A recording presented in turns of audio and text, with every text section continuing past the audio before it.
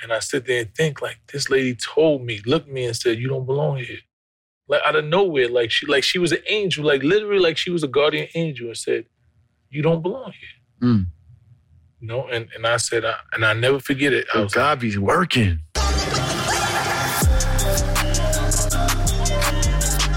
How to beat the trap.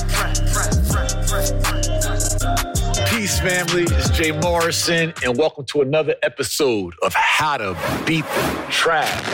And I got my brother, neighborhood hero, Peace, King. in real life, a real man's man. Yes, sir. The King, my son, New York General. My son! What's going on? Peace. I'm well, man. Thank you. I'm blessed. Yes. Welcome to the trap. Well, listen, man. I ain't been in the trap in a while. So, you know, it feels a little different to be in the trap. Right. So look, what we're going to be doing in this podcast interview is we bring on influential people, amazing people, overachievers who've been able to beat or leverage or supersede some of America's most infamous traps, right? We cover your journey, successes, trials, and how some of us have beat the corner trap, the culture trap, the college trap, or the corporate trap. Some of us, all the traps, right? Mm-hmm. So we're tackling that today. And a trap is defined, King Mice, as a program or system designed to entice and entangle you, but secretly for the benefit of another, right?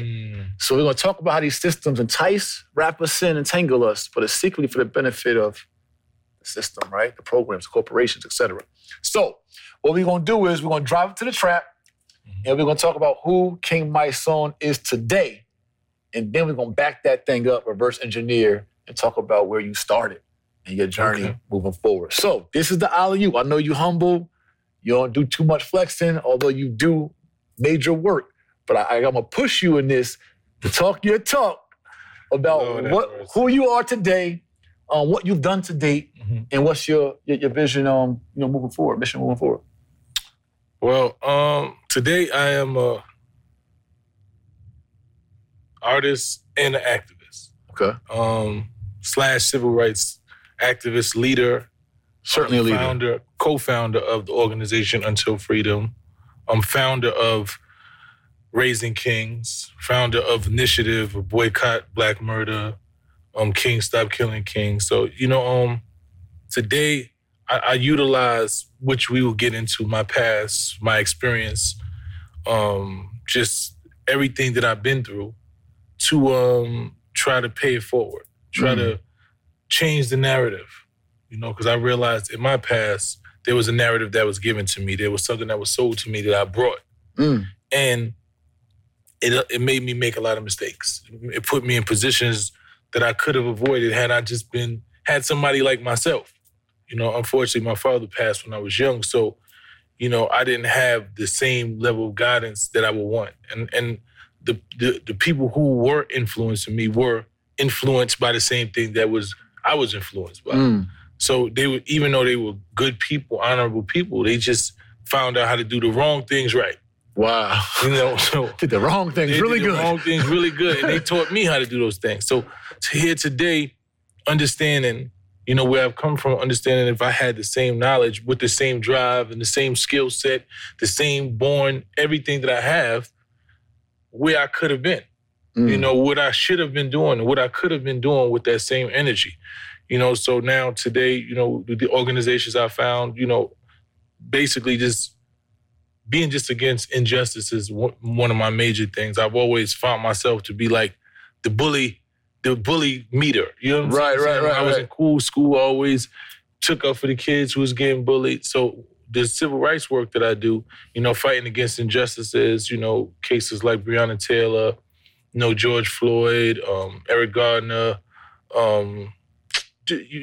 countless cases. I find myself wanting to get justice for them. Feeling like it's my duty to. Feeling like really just embracing it and taking it on, the responsibility to see that these people who lost their lives, didn't lose it in vain. That somebody's held accountable.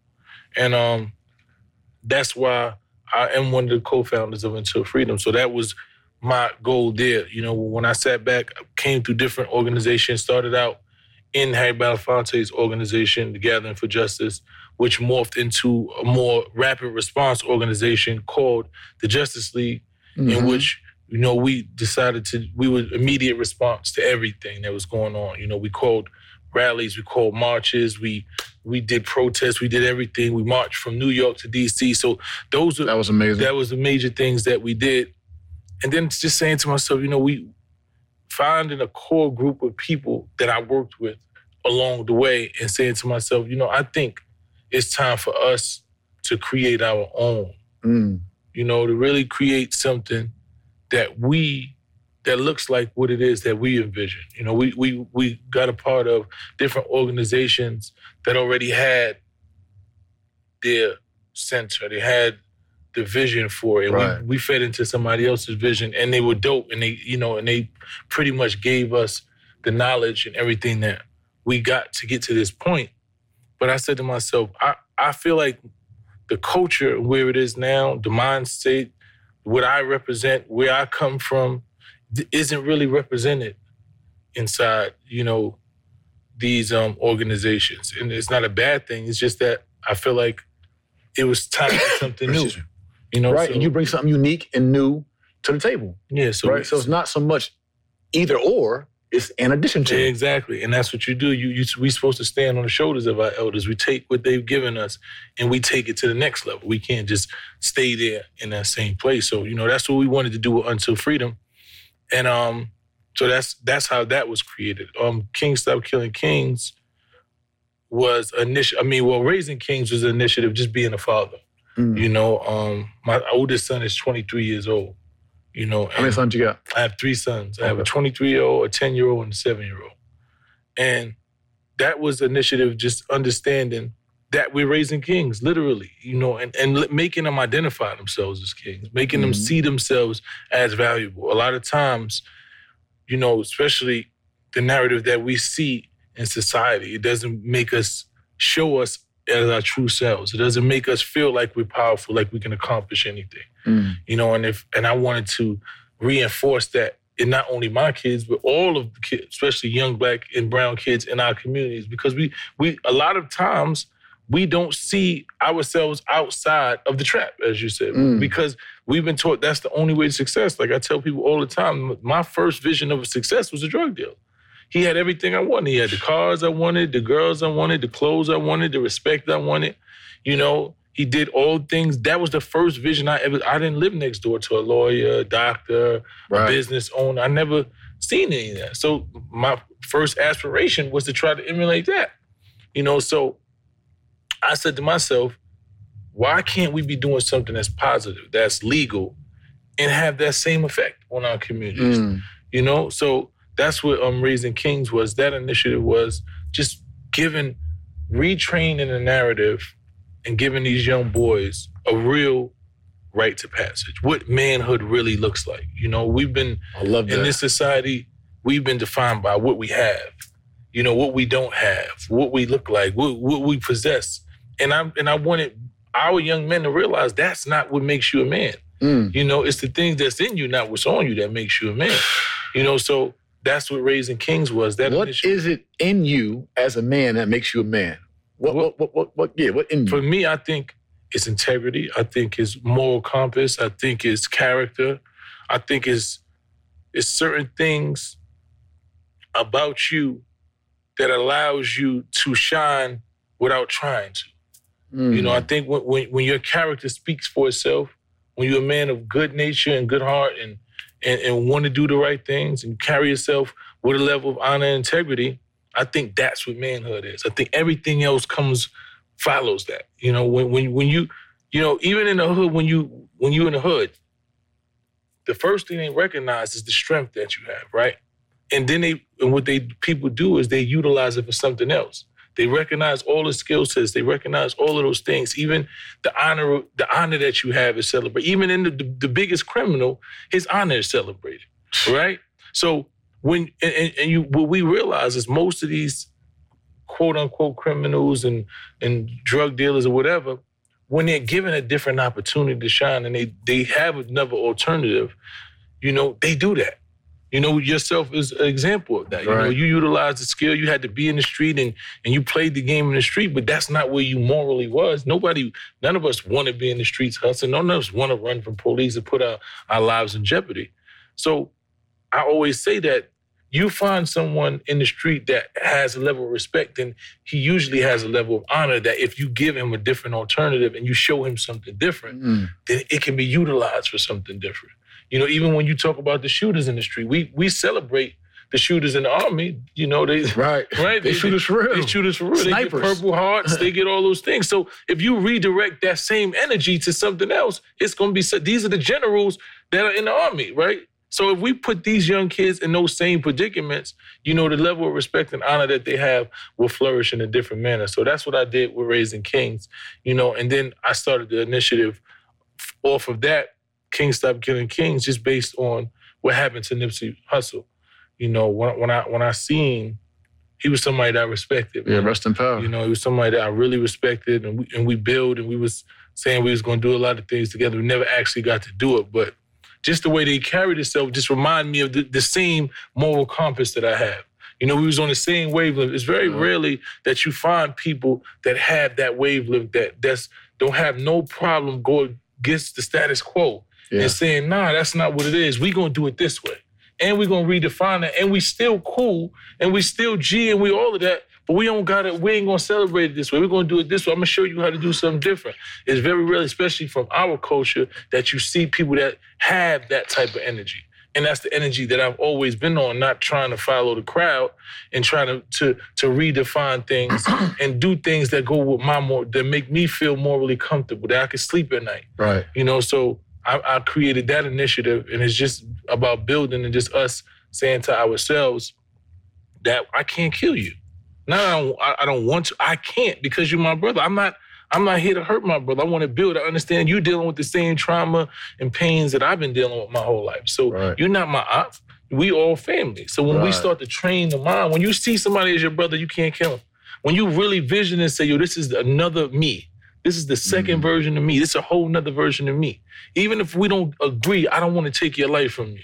Right. You understand what I'm saying? So that's the mind state I wanted to do with Kings Stop Killing Kings. And then now the new initiative, Boycott Black Murder, is just elevating that. Like now it's not even Kings Stop, we're boycotting. We're not even allowing it. In our communities, it's celebrated and is incentivized for us to kill each other. We're not allowing that no more. Anybody who celebrates that and incentivizes that is the op. That's the op. You know what I'm saying? Gangster is when you can stop somebody from shooting somebody. Anybody, any coward with a gun and anything can shoot somebody. But when you gangster and you have real respect, you can walk up to somebody and say, bro, that's not what we doing here. And they respect you enough that even at that rage and anger, that they're going to say, you know what, out of respect for that man, I'm not going to do that. And then it starts to trickle down out of respect for myself. And then we start to retrain the narrative. So, you know, those are things that I've been able to do, going into different colleges and even high schools, having curriculums, writing books. You know, I wrote a children's book. Right. And I'm working on the second one. The second one is about to be out too, and it's called Raising Kings. And it's about what I call the 13 principles of manhood. Just raising young boys and instilling in them what this is what manhood looks like. You know, and breaking down what integrity is, breaking down what honor is, breaking down those things in the simplest form so that our young kings can grab that and hold on to it. You know, I have mantras that I tell my sons every day. I say, you're a king and you're chasing greatness. You know, and if you can't control yourself, then you can't control anything. And they say that every morning before they go to school. You know, and that's one of the mantras I want our kings to start to say to themselves. Because when you say things, they become things. Words are the most, I don't care what nobody tells you. You can talk about people, strong money.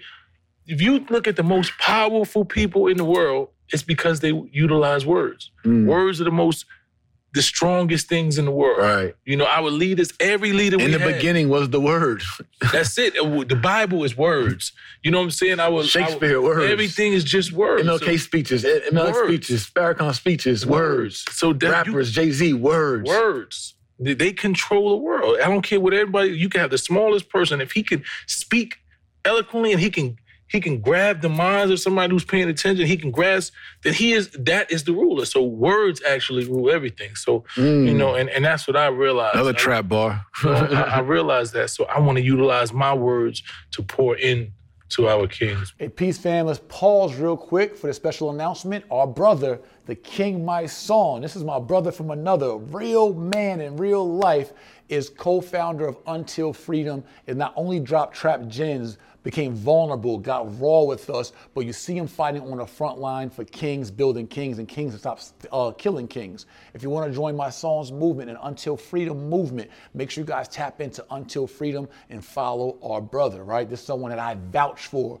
because I've actually put blood, sweat, and tears in shoulder to shoulder with him in real life and watched his love and commitment to our community. That's right. So make sure you guys look up and join Until Freedom in real life. And now back to our regularly scheduled program. Yeah, you know, it's interesting.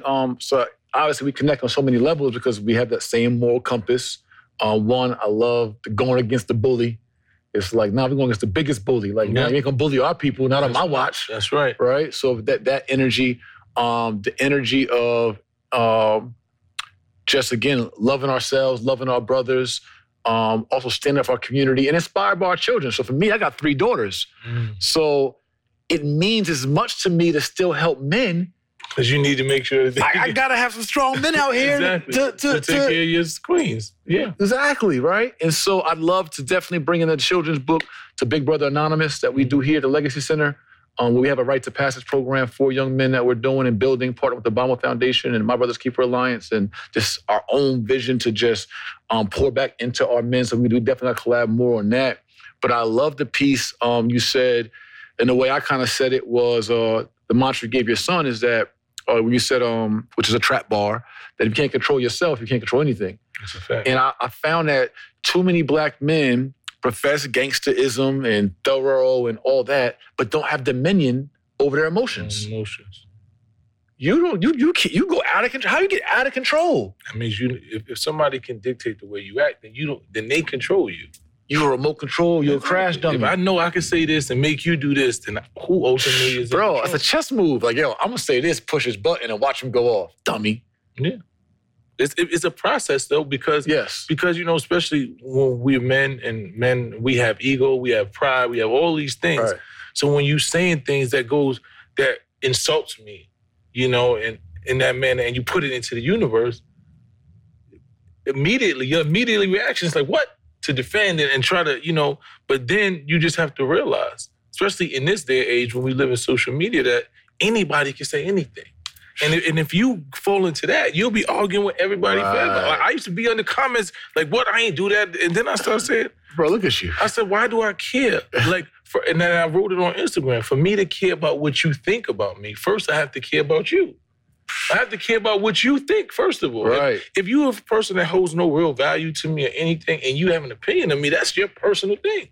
It ain't even for me. That's you. No matter how negative it is. You understand what I'm saying? So we all have to grow in that regard, especially as men. We feed into that a lot. Right. You know, a lot. Because you think about it, before the internet, somebody could feel some kind of way about you, like say 10 years ago, 20 years ago. They could have felt some way about a rapper or somebody.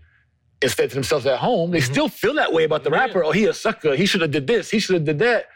But you just didn't read it, just didn't hear it. So it didn't affect you. So now because somebody could make a fake account or a real account or whatever and type it, wow. But to your point, words have power. They do.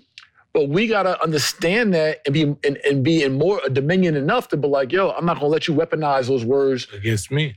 And the thing is, your words have power along with your actions, right? So when you're a person like yourself, you say you got to outwork the work, right? Mm-hmm. So when you have the words to go along with the actions, and they just have the words, then it's just like you're just wasting your time. I don't have to dispute. Like a main person that does this is Jay-Z. Like Jay-Z I'll be watching people just go online and just say whatever they want about Jay, and Jay never responds. Like it took him a process because, you know, being a rapper, that was the thing. You go back and forth, you know, he had classic battles. But in this time and age, and he's constantly doing things, pushing the culture forward. Like they go, oh, Jay-Z, that wasn't enough. That ain't enough. Oh, he did this and that.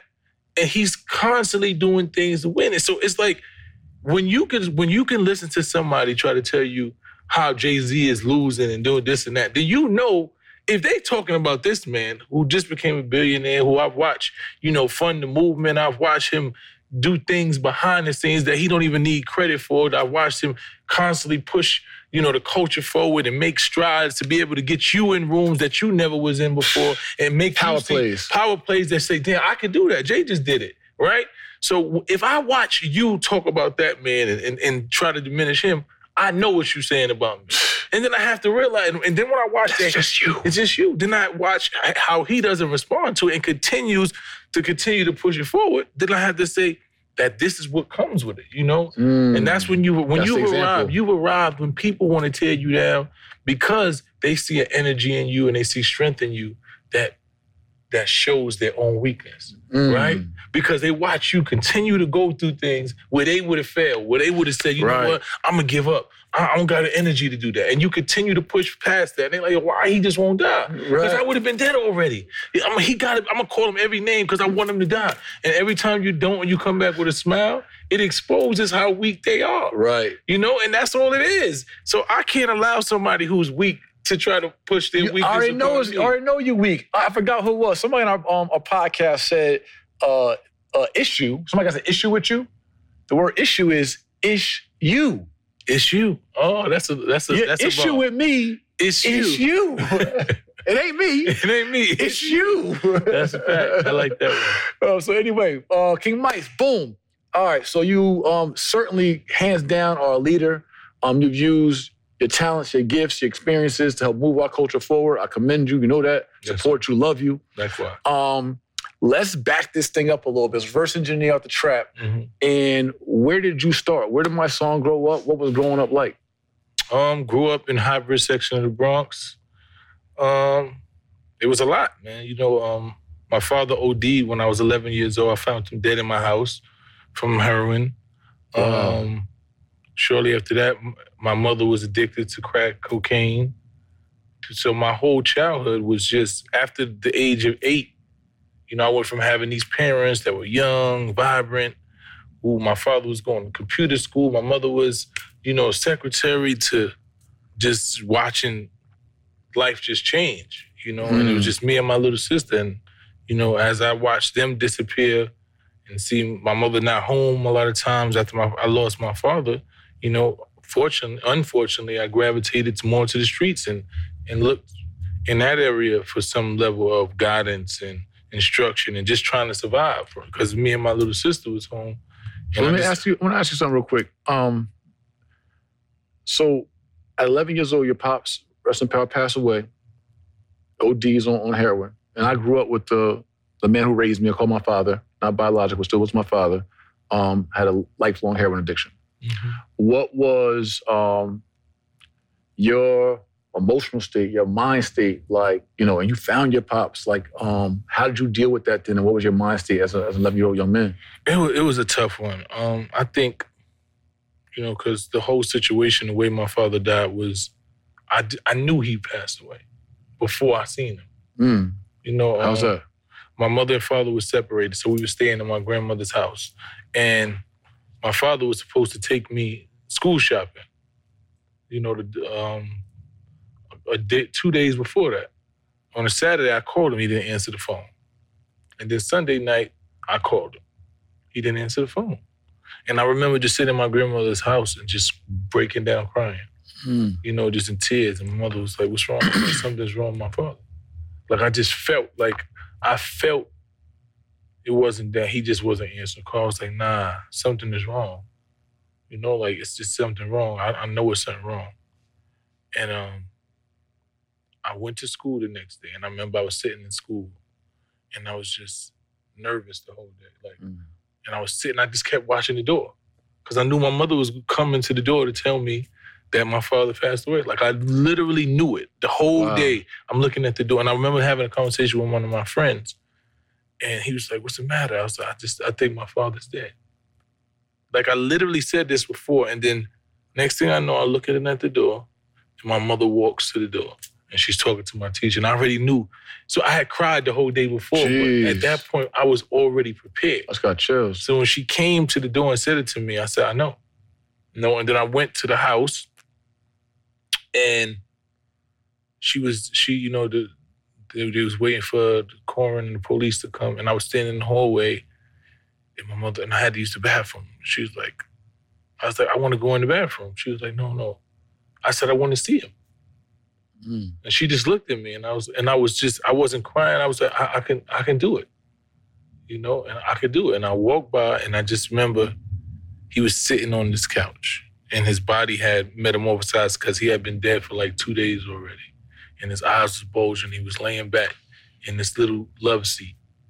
And I walked by and went to the bathroom. And I was just talking to him like, I'm going to take care of us. I was like, I'm going to take care of us, Daddy. Like you told me to, I got us. And I walked out. And I didn't cry at the funeral. Like the day before that night, though, when I said I cried all night. So I all of that got out. And now it's time, because my father always said, when I'm not here, you the man in this house. When I'm not here, you the man in this house. And I assumed that role, immediately stepped into that role. So. And how do you think that played into how you approached life after that, going through? I mean, it was a lot. Teenage years. I didn't even realize what trauma or none of that was. Until recently, just starting to pay attention to mental health. I didn't realize the levels of trauma and things that I dealt with. Like my mother and father being addicted to drugs, they had an abusive relationship. My father was like the best, coolest person in the world. And I never knew that he was addicted to heroin until he died. I never knew he was on heroin. I used to just see him drink, and then he would act a little crazy, and they would get into fights, and they would break away, and police would come, and I have to break it up. And I was like the only person my father would listen to. Like nobody else can stop him from doing nothing. Me, I'd be like, Daddy, just talk to me. He'll take me outside. I'd take him outside to walk. We'd walk, and he'll just calm down. He would just listen to me all the time. No, I don't care. If anybody else could not get to him at all. But me, he would always. Why do you think that? I don't know. I don't know what it is. Maybe he just saw himself in me. Maybe, I was his only son. I don't know exactly what it was. But I know we just had a bond that was different. So him leaving, just had me in a whole different mind frame, man. It's like, I have to be the strength. I have to always show strength. Because I never really saw my father weak. I never seen him cry. I never seen him weak. I never seen any of those things. So, I remember, my father got locked up for one of his friends. He was chilling with one of his friends. His friends had some drugs or something in the bag, and they pulled them over and grabbed both of them. My father was a career criminal. He had hustled. He did all type of stuff his whole life. So he got locked up for him. And I remember him calling home, and my mother like, you got to come home. You need to tell him who stuff it was. And he was like, I'm not doing that.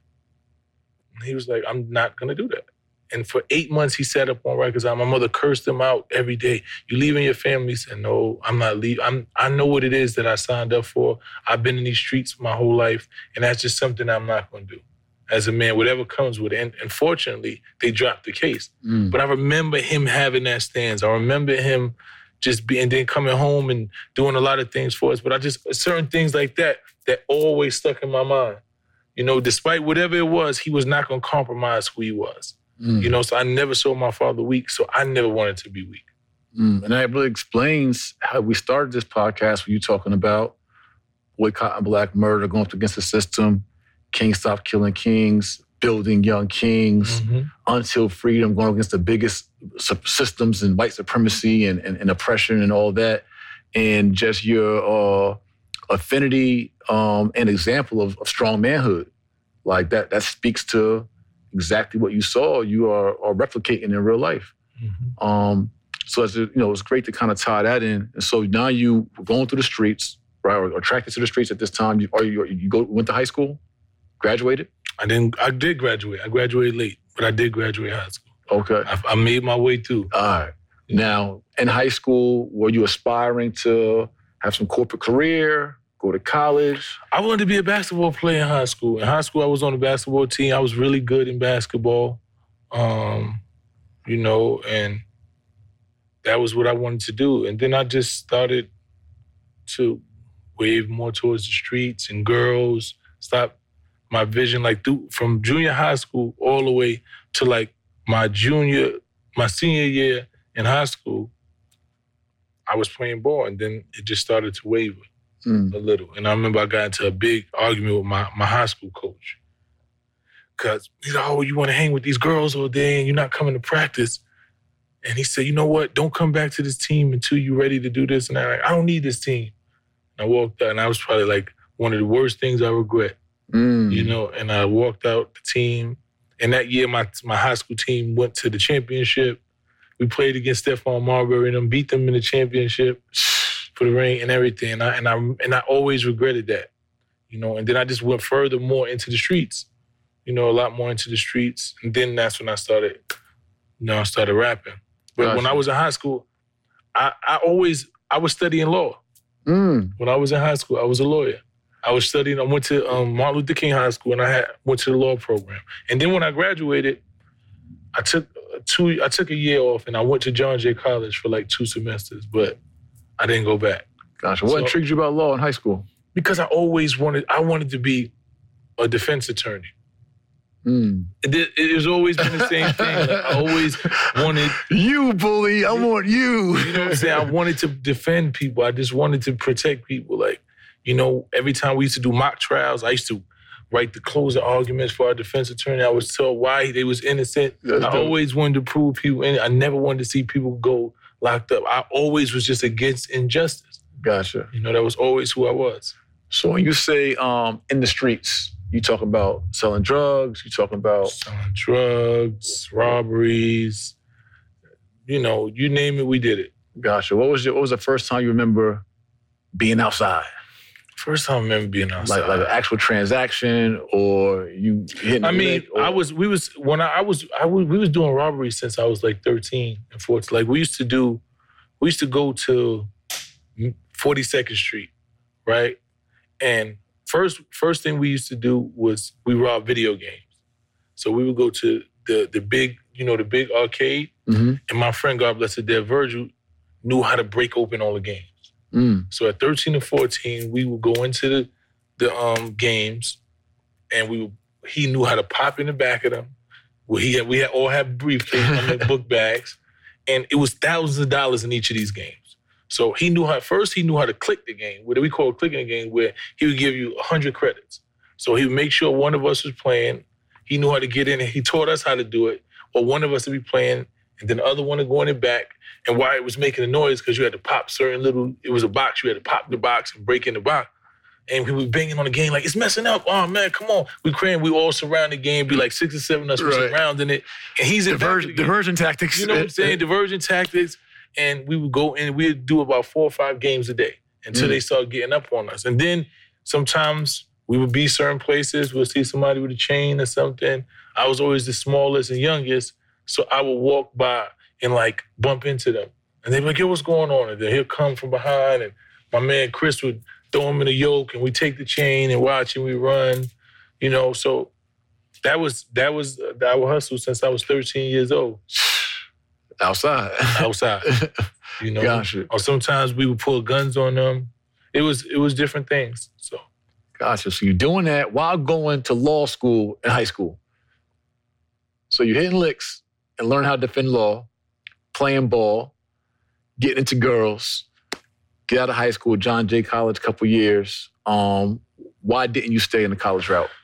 I don't know. I was going to college. And then when I started hustling in college. You know, like I started hustling. I didn't sell drugs because I was so anti-drugs based on my father. You know, I didn't want to sell drugs. I didn't want to, and my mother being addicted, I didn't want, like, it was something that was so, my best friends, the Virgil and another dude from the hood, they was the biggest drug dealers. These was my 2 best friends, and they was the biggest drug dealers. And they always wanted me, like, yo, I'm telling you, I remember coming from junior high school when crack first started. Elementary school, my 6th grade year. And Verge had a vial of crack. He's like, yo, this is going to get us rich. And I'm like, what the I'm like, I'm telling you. Next thing I know, they had the block on smash. They was riding car, and they were like, yo, come here. I was like, nah, I'm not doing crack first hit in the And Bronx. They was like, and I was so good in basketball at first, they didn't want me to do it. Like, both of them would be like, nah, I don't want you out here. And I never was trying to because I wanted to stay away. So they would come give me $300-400. Like, here, you get what you need. Here, you good, we don't want you on the block. Like, I was that person that they figured, he was really good in ball. He could do it. Right. Like, he really could do it. So, a lot of my brothers tried to keep me out of the streets. But, and when I got like 18, 19 years old, things got a little more hectic. Your little $200-$300 ain't, I need more. Mine. I need mines, and then started going out of town, hustling out of town. Charlottesville, I remember. North Carolina? Yeah. I remember we used to go out there and hustle and bring work. I remember the first time I went out there, we sold a half a brick in less than an hour. Wow. And we broke it down. Damn. This was the scariest I've ever seen. Y'all bust down a half a brick. In how long is that? In 1 hour. Jeez. I never seen like that. So I went back about 2 times, and I remember, I tell the story every time. A fiend came to me. It was a lady. So I was in the back of the house, so she came up to me. She was like, "You got it?" And I was like, "Yeah, I got through." She was like, "What are you doing out here?" And she was looking around. I'm like, "What you mean, what am I doing out here? Are you trying to cop? What's going on?" She was like, "What are you doing out here?" I'm like, "Miss, what are you talking about?" She's like, "You don't belong out here." Wow. She's like, "You don't belong here." She said, "Go home." She said, "Don't come back here." This lady looked me dead in my face and said, "Don't come back here." Mm. And what was your feeling then? I take signs. Like, I'm not a person that ignore the signs, like whatever, I ain't listen. She said that, I didn't go back. Never went back there. One of the dudes that I know, God bless it, my man got killed in that town. Another one of them got life. And I sit there and think, like, this lady told me, looked at me and said, "You don't belong here." Like, out of nowhere, like she was an angel, like literally like she was a guardian angel, and said, "You don't belong here."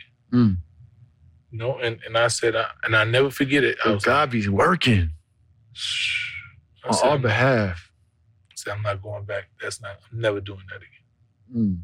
All right. So, man, we got to get into how the rap career started, what happens next, and the growth of Mysonne, New York's General. We're going to do that on part 2.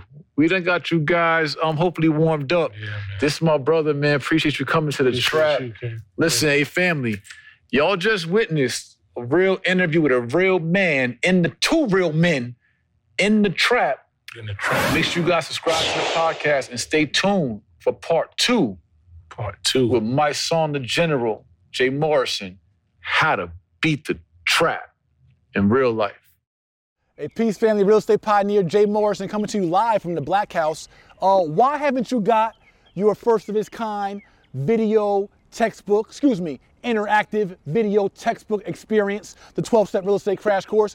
This book will make you a real estate power player in real life with over 6.5 hours of video lessons with 290 pages of real workbook experiences, tests, quizzes, assessments that give you the skill set, mindset, and formulas needed to dominate in real estate and be a power player in any part of the industry in real life. Homeowner, realtor, wholesaler, landlord, flipper, developer, don't matter. You need this book. Your family needs this book. Go tap in, click the link right now for your interactive, first of its kind video textbook experience in real life. Tap in. 12stepvideotextbook.com.